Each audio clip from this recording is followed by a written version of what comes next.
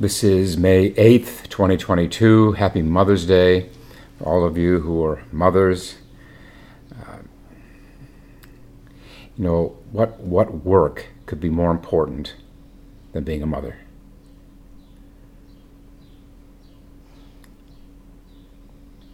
To have such a profound influence on a child, baby and a child in its formative years that will affect it for the rest of its life.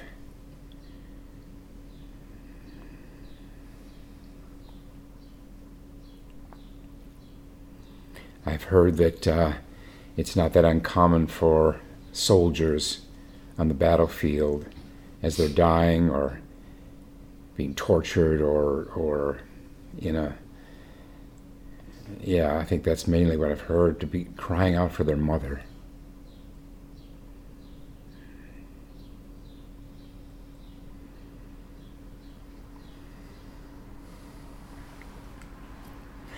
Hakuin, these biographers say Hakuin felt very close to his mother his whole life, and credited her with getting him to the Dharma. And we're going to pick up today about halfway through Hakuin chant, Hakuin's chant and praise of Zazen. We did part 1 yesterday. We'll finish it today. And it starts, this part 2, the second half starts with hearing this truth, heart humble and grateful, to praise and embrace it, to practice its wisdom, brings unending blessings, brings mountains of merit.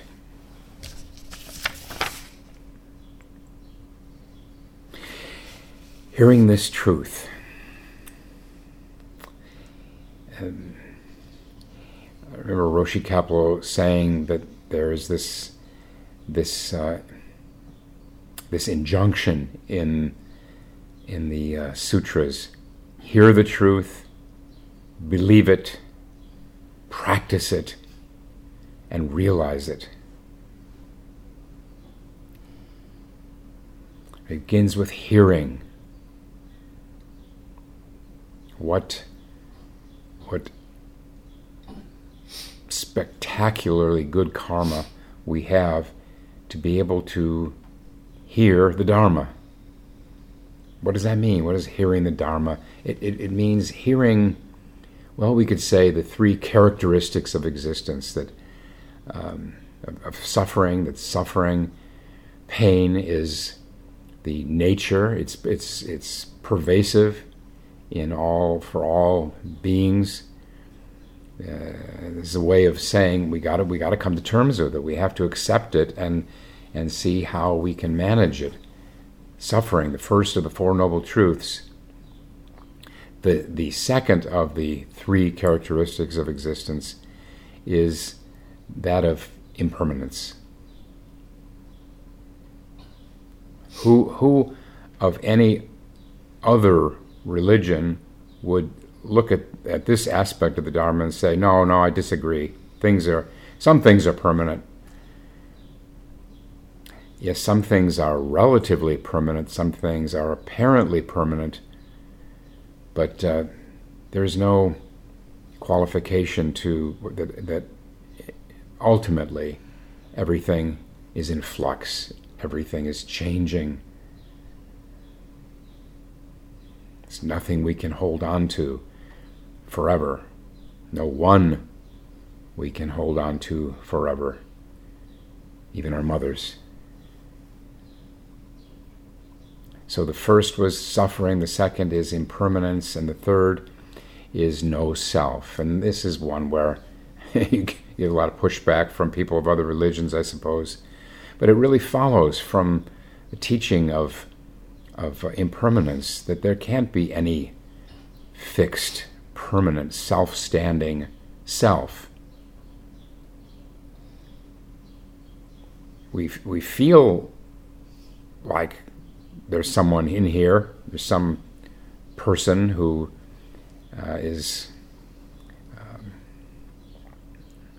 continues from birth to death, and that's true relatively. Yes, there is some some continuity of personhood, of our temperament, our personality, our looks. Yes. But what awakening reveals is that there is nothing here to endure, even from moment to moment. Never mind from childhood, comparing a child to an old person. Yes, there's a lot of continuity, but within that continuity, there's always change. So there's a very promising truth that we can change. We're not stuck with a self.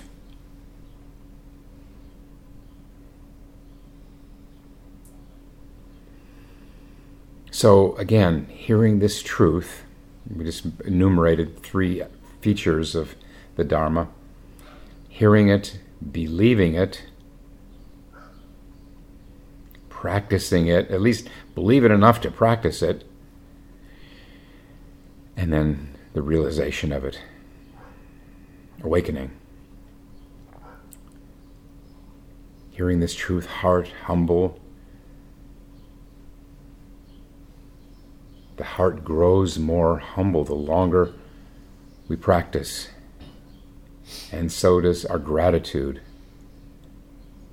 This is the inevitable outgrowth of practice, long years of practice, is gratitude. We don't have to try to feel grateful. It happens the longer we practice, and the more we practice. That is, the more we practice in a week or a month or a year.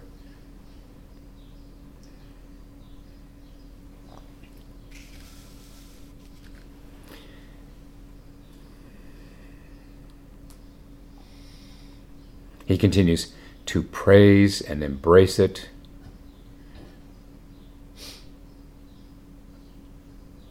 Embrace it really means practicing it, the Dharma. Sitting and extending this mind of sitting, this mind of meditation into our everyday life. To practice its wisdom brings unending blessings, brings mountains of merit.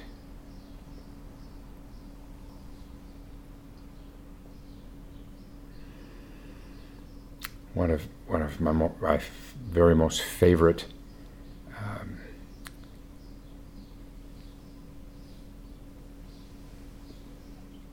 verses in the Mumonkan by Zen Master Mumon is where he says, "It helps you cross the river when the bridge is broken down.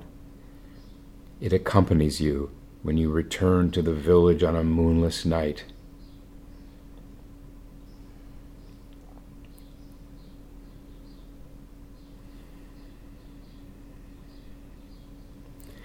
I think these last couple of years, possibly more than any 2 years of my life, more people are trying to find their way through this moonless night, the dark.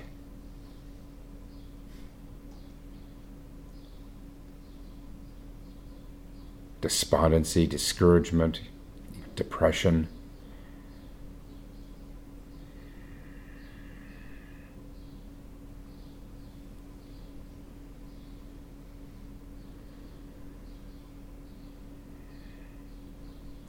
We are in a period of darkness with everything that's happening. War, climate change spinning out of control with forest fires and flooding and the terrible, toxic political divisions and poverty. And we got our hands full now. But to believe in the Dharma means to believe that this will change, to have faith that this is not a permanent condition.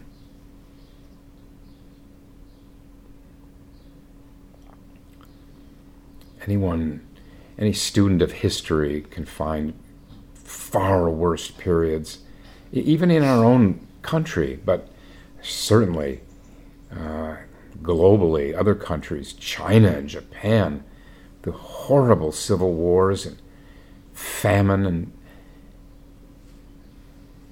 well, it was hellish, but it passed. Why would this not pass, what we're going through now? This is such a central article of faith and hope in the Dharma, is the passing nature of things.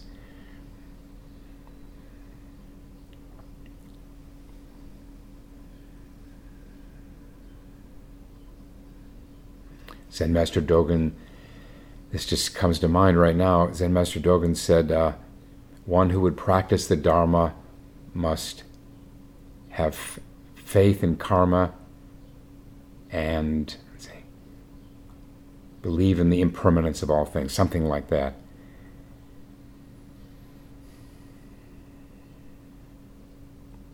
Somehow we'll find our way out of this, or if we don't, our descendants will. Nothing is permanent.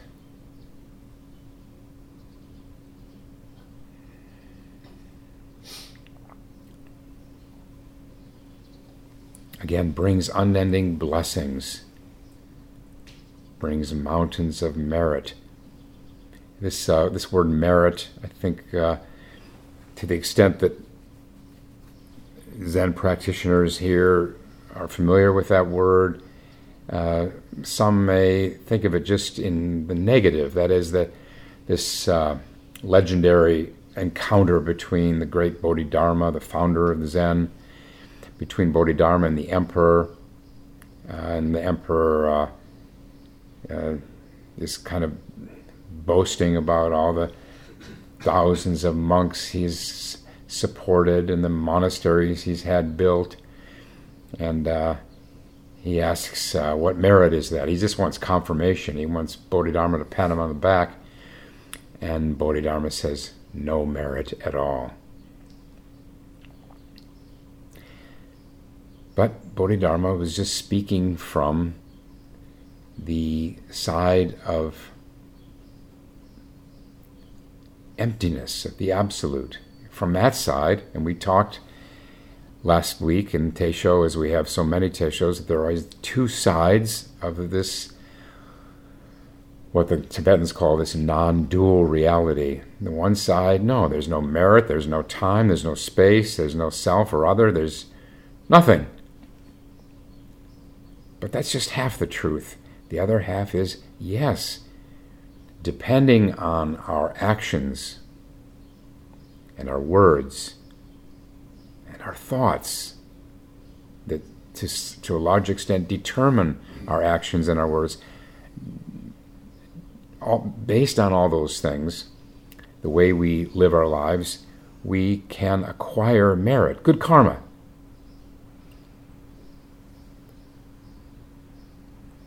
That, yes, in ancient China, the situation was that if you wanted to practice the Dharma seriously, you had to become ordained.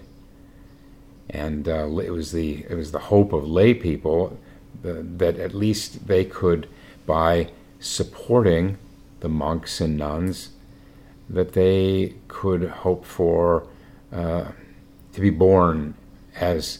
be born into the life of the monkhood in their next life. But the most they could do now is just support the monks and nuns. So we can see how skewed that is, and it's what a great thing it is now that we've shown for some 60 years now, we meaning Western Buddhism, that lay people don't have to limit themselves to just financially supporting others. We can practice as lay people.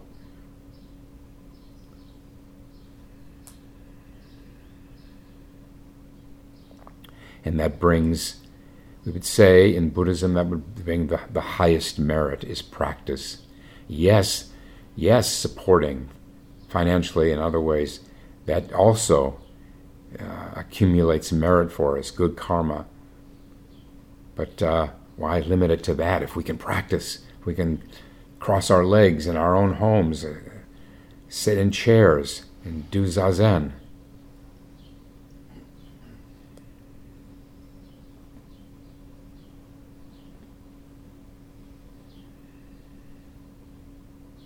And in the next stanza, Hakuin says, and when we turn inward and prove our true nature, the true self is no self, our own self is no self.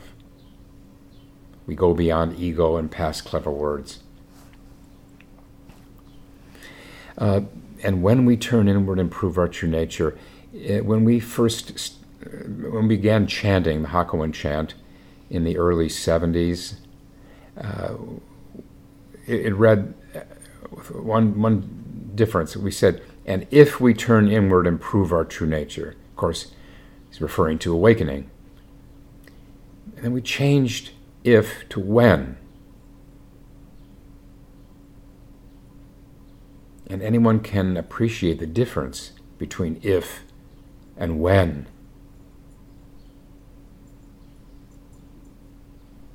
Because in Buddhism we would say it's just a matter of time. It's not if.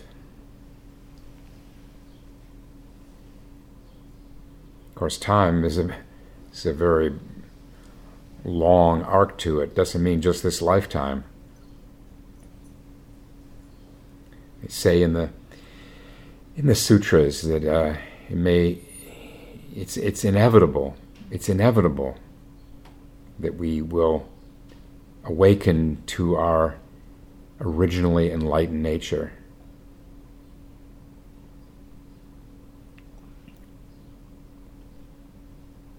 Turn inward doesn't mean shutting out the world. It doesn't mean only sitting.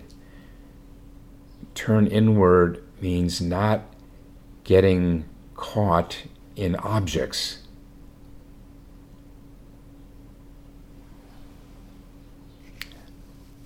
And objects doesn't just mean physical things, and people and things. It means the objects of the mind, thoughts. We can be fully engaged in the world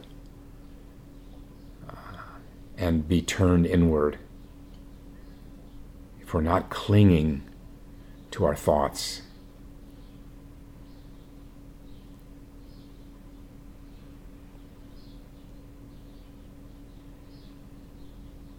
Still, there's no better place no place where we're more likely to prove our true nature than in sitting, and especially sesshin. Yes, people awaken outside sesshin. It's very unusual, but it happens. It's much more common in sesshin. And if you think I'm making a pitch for people to go to sesshin, you're right. I am. I know that's, for some people, maybe many people, that's beyond what they can do maybe at some moment because of the circumstances of their life. But there's no place where you're more likely to confirm everything Hakuin is saying and confirm your original nature than in sesshin.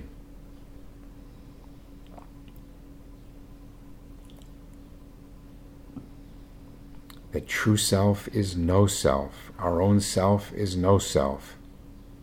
This is the basic paradox of the Dharma. That things are no things.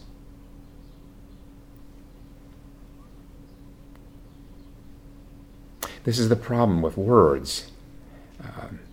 When we say our true self, our Buddha nature, and so forth, all those various synonyms for the ultimate, then we so easily get caught in,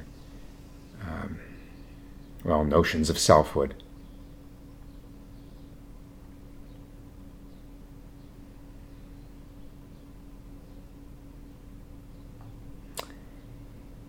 So why do all these great Zen masters use these terms like our true self, true mind, original self, and so forth? Because they're trying to point to what is beyond words, trying to point to reality. And that's, how do you do that without some words?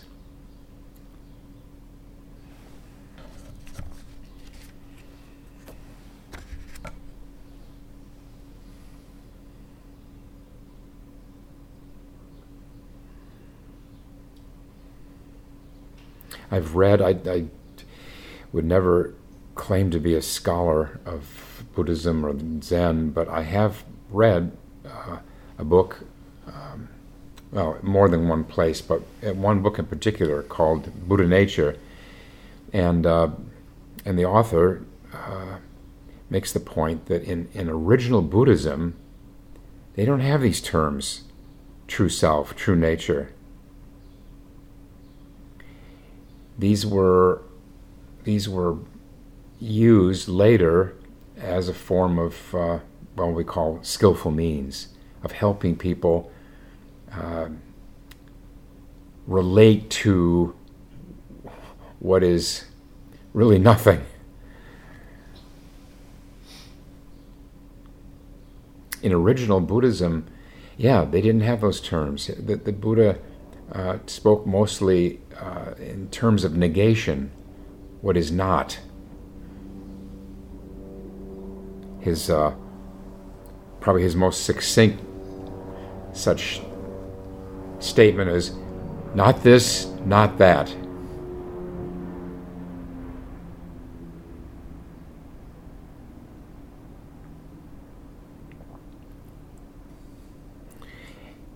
One way to understand the word mu, the koan mu, or the word mu, is, and this is also from a book about foreign words that are difficult to translate. One of the entries of the several hundred entries is the word mu, and the author has nothing to do with Zen. He doesn't refer to it, but he argues that mu is best understood as, it's not what you think.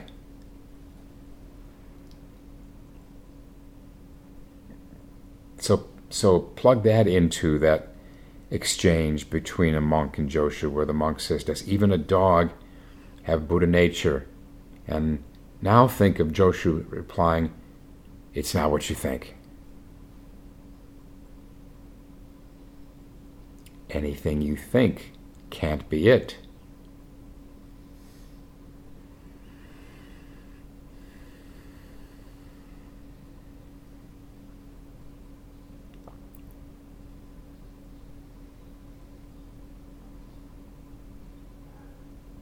This true self that is no self is, of course, ever-changing. That's because that's its nature. It's formless. I mean, it gives the appearance of form, physical form. Yeah, we see, we look in the mirror, we have bodies, but ultimately there is a dynamic nature to this self, and that's what water is getting at. There is, the Japanese word for a novice monk is unsui. Unsui means cloud water. Clouds and water have no fixed form. They are always adapting, accommodating to circumstances and conditions. This is our nature.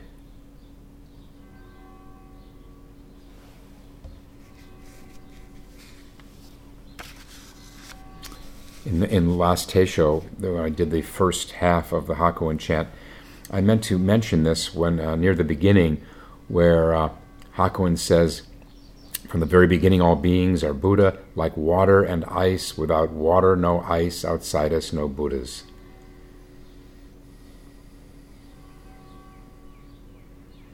Through Zen practice, we are going from ice to water.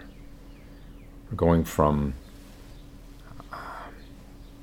clinging to our ideas about ourselves and others and things.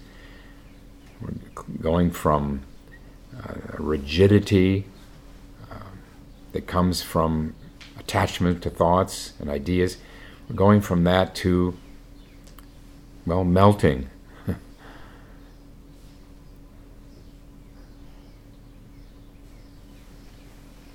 There's a phrase by Japanese Zen master Menzan. He said, melting the frozen block of emotion thought. Emotion thought. All that stuff that we can come run up against in our sitting, in our outside our sitting too.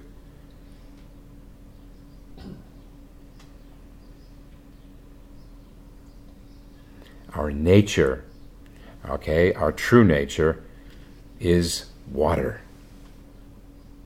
clouds, flexibility, adaptability, openness, movement, fluidity.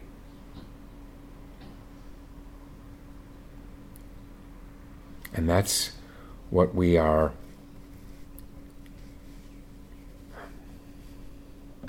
reclaiming through Zen practice. It may take a while. These things don't happen overnight. We've been frozen blocks of ice for a long time. It takes a while for it to melt.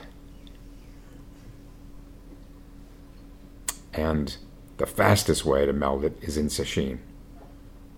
It's like putting that ice over a flame. Okay, after sesshin, it kind of refreezes a little bit. But we always have daily sitting between sesshins to keep it from locking up completely, like ice.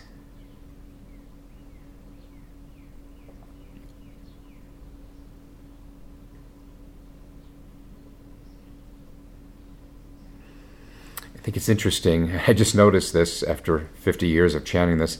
This stanza ends with, "We go beyond ego and past clever words." Again, he says, when we turn inward and prove our true nature, the true self is no self, our own self is no self, we go beyond clever words. Again, the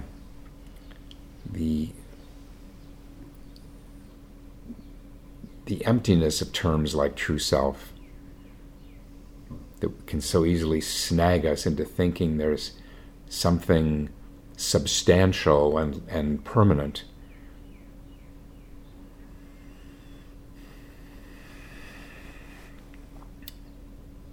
Historically, Zen has been known as the sect of Buddhism that is beyond words and concepts, really.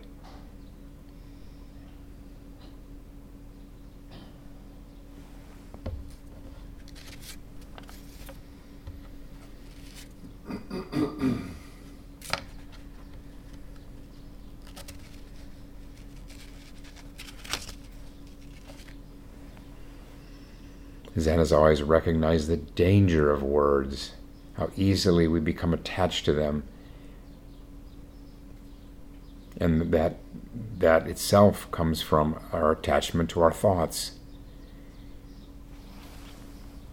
You could say that the whole koan system is designed to, in particular, is designed to help us see through words and concepts. It's a good way to sum it up. But then you could say the same for Zen practice, of any practice, breath practice, shikantaza. As we come to see the emptiness of our thoughts, then it just naturally follows that words are just as empty. They're useful up to a point.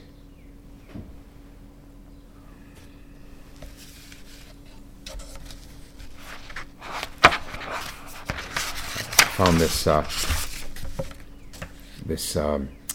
statement from a 19th century French moralist by the name of Joseph Joubert. It's really nifty. He says, words, like eyeglasses, blur everything that they do not make more clear.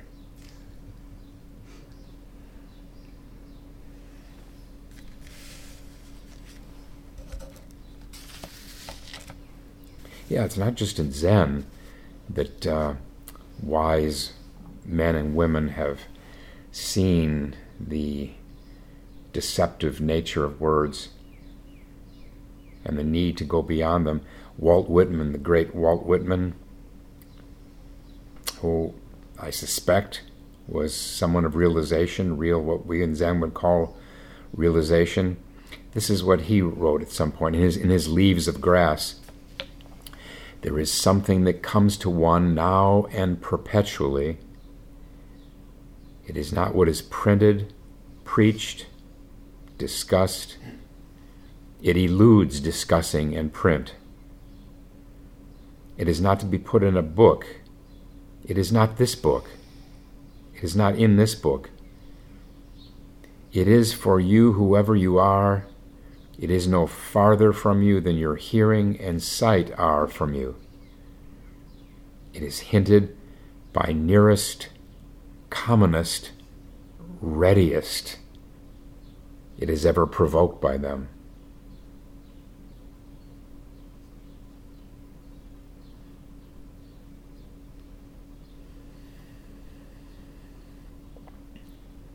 People who are very clever, manipulating words, either spoken words or written words, are in a state of danger because they can be so successful through that medium, through manipulating symbols. It's like numbers too, numbers and words, symbols, that they may find little incentive to go beyond words.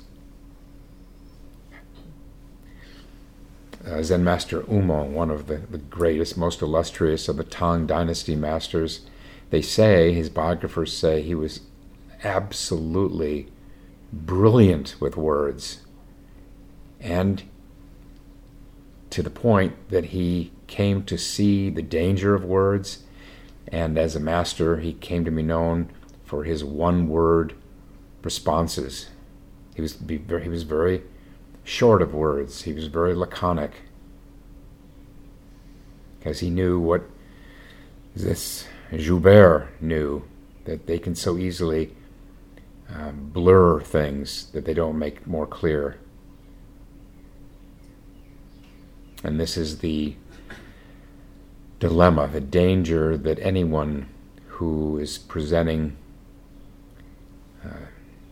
Dharma talk of any kind, this is the danger we face, is mucking things up. There's so many passages in old Zen texts where the masters, at the beginning of their talks, they offer this kind of lamentation that they have to use words because of the danger of words complicating everything.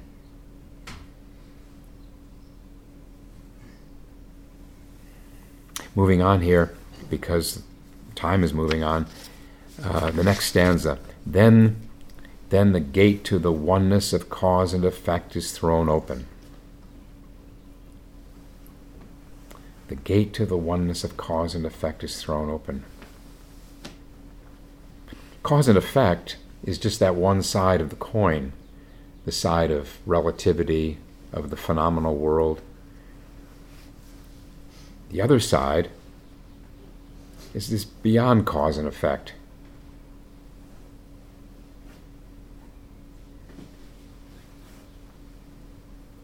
This is translated as the oneness of cause and effect. Okay, fair enough. Another way to say it is the gate to the emptiness, the no-thingness of cause and effect.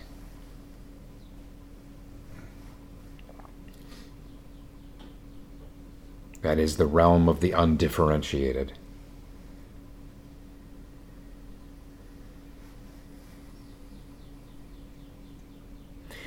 There's the verse of the last koan in the Mumonkan, actually the final line, I think. That's the final line of the whole collection, the whole Mumonkan, is although each move is ahead of the next, know that there is another way up.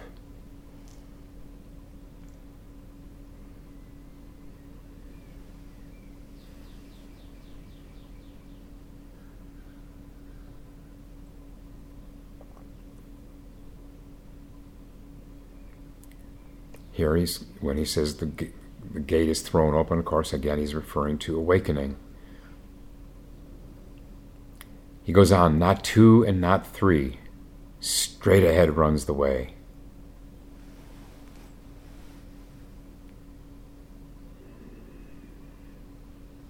Beyond multiplicity, beyond differentiation, there is the way.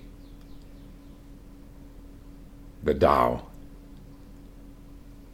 the Dharma.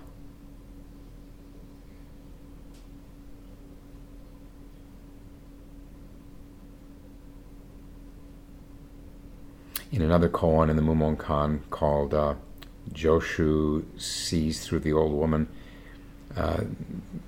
it opens with the monks challenging this old woman they encounter at a tea stand on the road to a great holy mountain, Mount Wutai. And they ask, what is the way to Mount Wutai? And she replies, go straight ahead. Go straight on.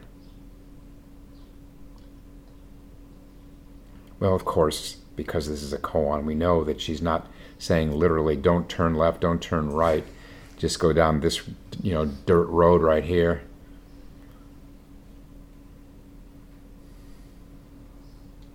It was quite a thrill when I was on that road to Mount Gotai some 37 years ago in China, one of my pilgrimages, to see that road, that I'm speaking literally here, the physical road to Mount Gotai, is extremely winding road. It's other than a road I was on once going in Mexico from Oaxaca to the beach, the coast. That's the most serpentine I've ever been on. Hours of curves and curves and curves. This was like second most. Go straight ahead. Proceed with an undivided mind. That's the way to this mountain of wisdom.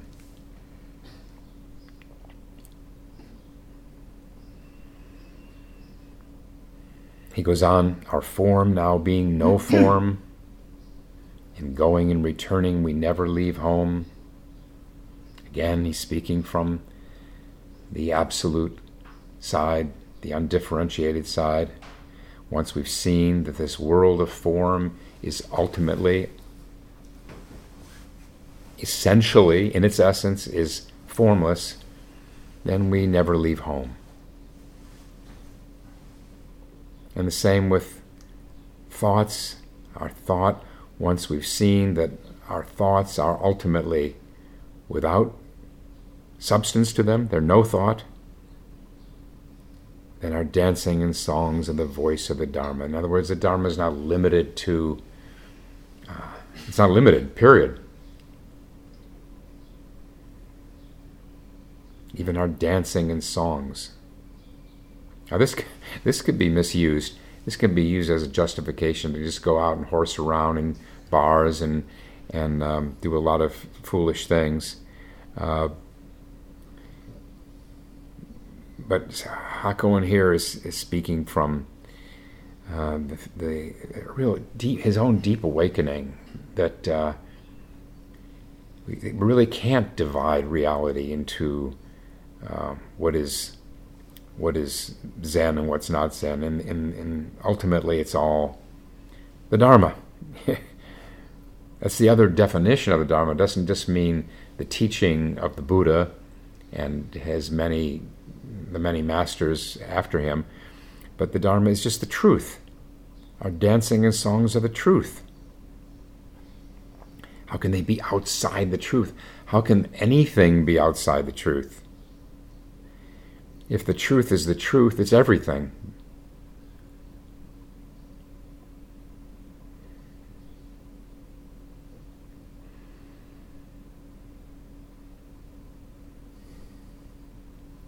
How vast is the heaven of boundless samadhi. Here, Hakuin is just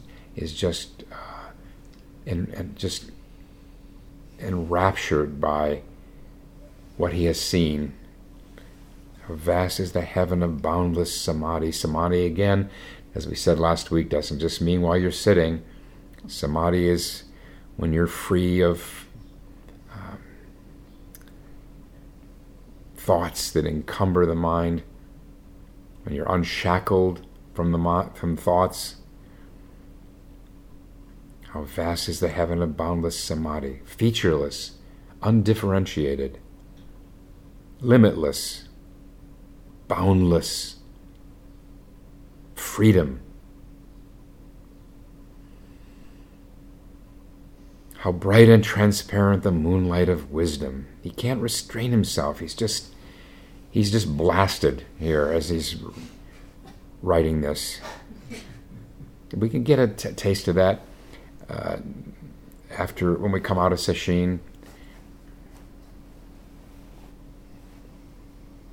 Especially a 7-day Sesshin. And then he ends the final stanza. What is there outside us? What is there we lack?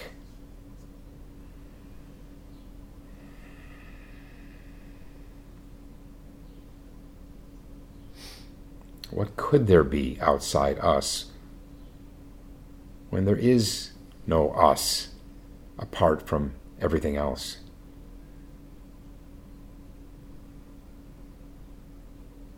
What could we possibly lack?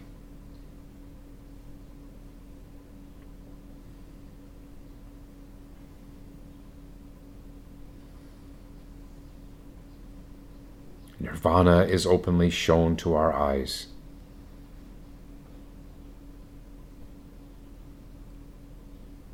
Another fundamental teaching of the Dharma, confirmed through awakening, is the very dichotomy of nirvana and samsara is limited.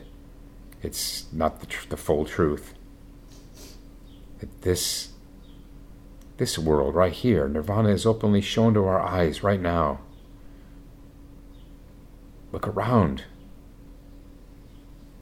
The zendo, the room we're sitting in, our families, the flowers, and not just the flowers, beautiful spring things, but the sad faces, the suffering.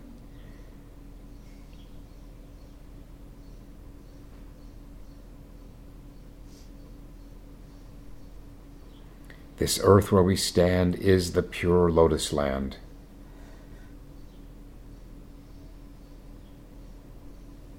This very body, the body of Buddha.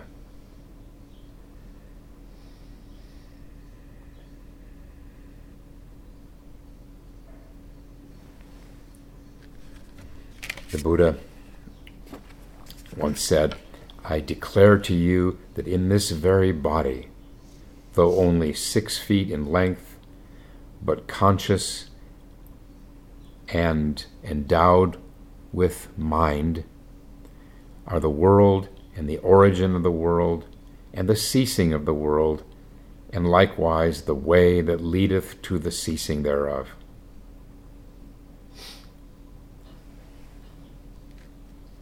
This very body, the body of Buddha.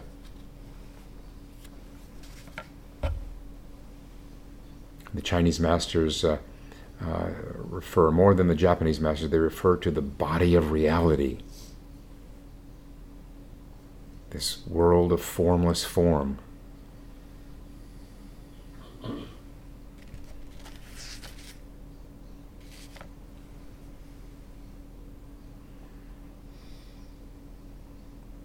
In the Vimalakirti Sutra, it reads, "This body is like floating clouds that change and pass away in a moment."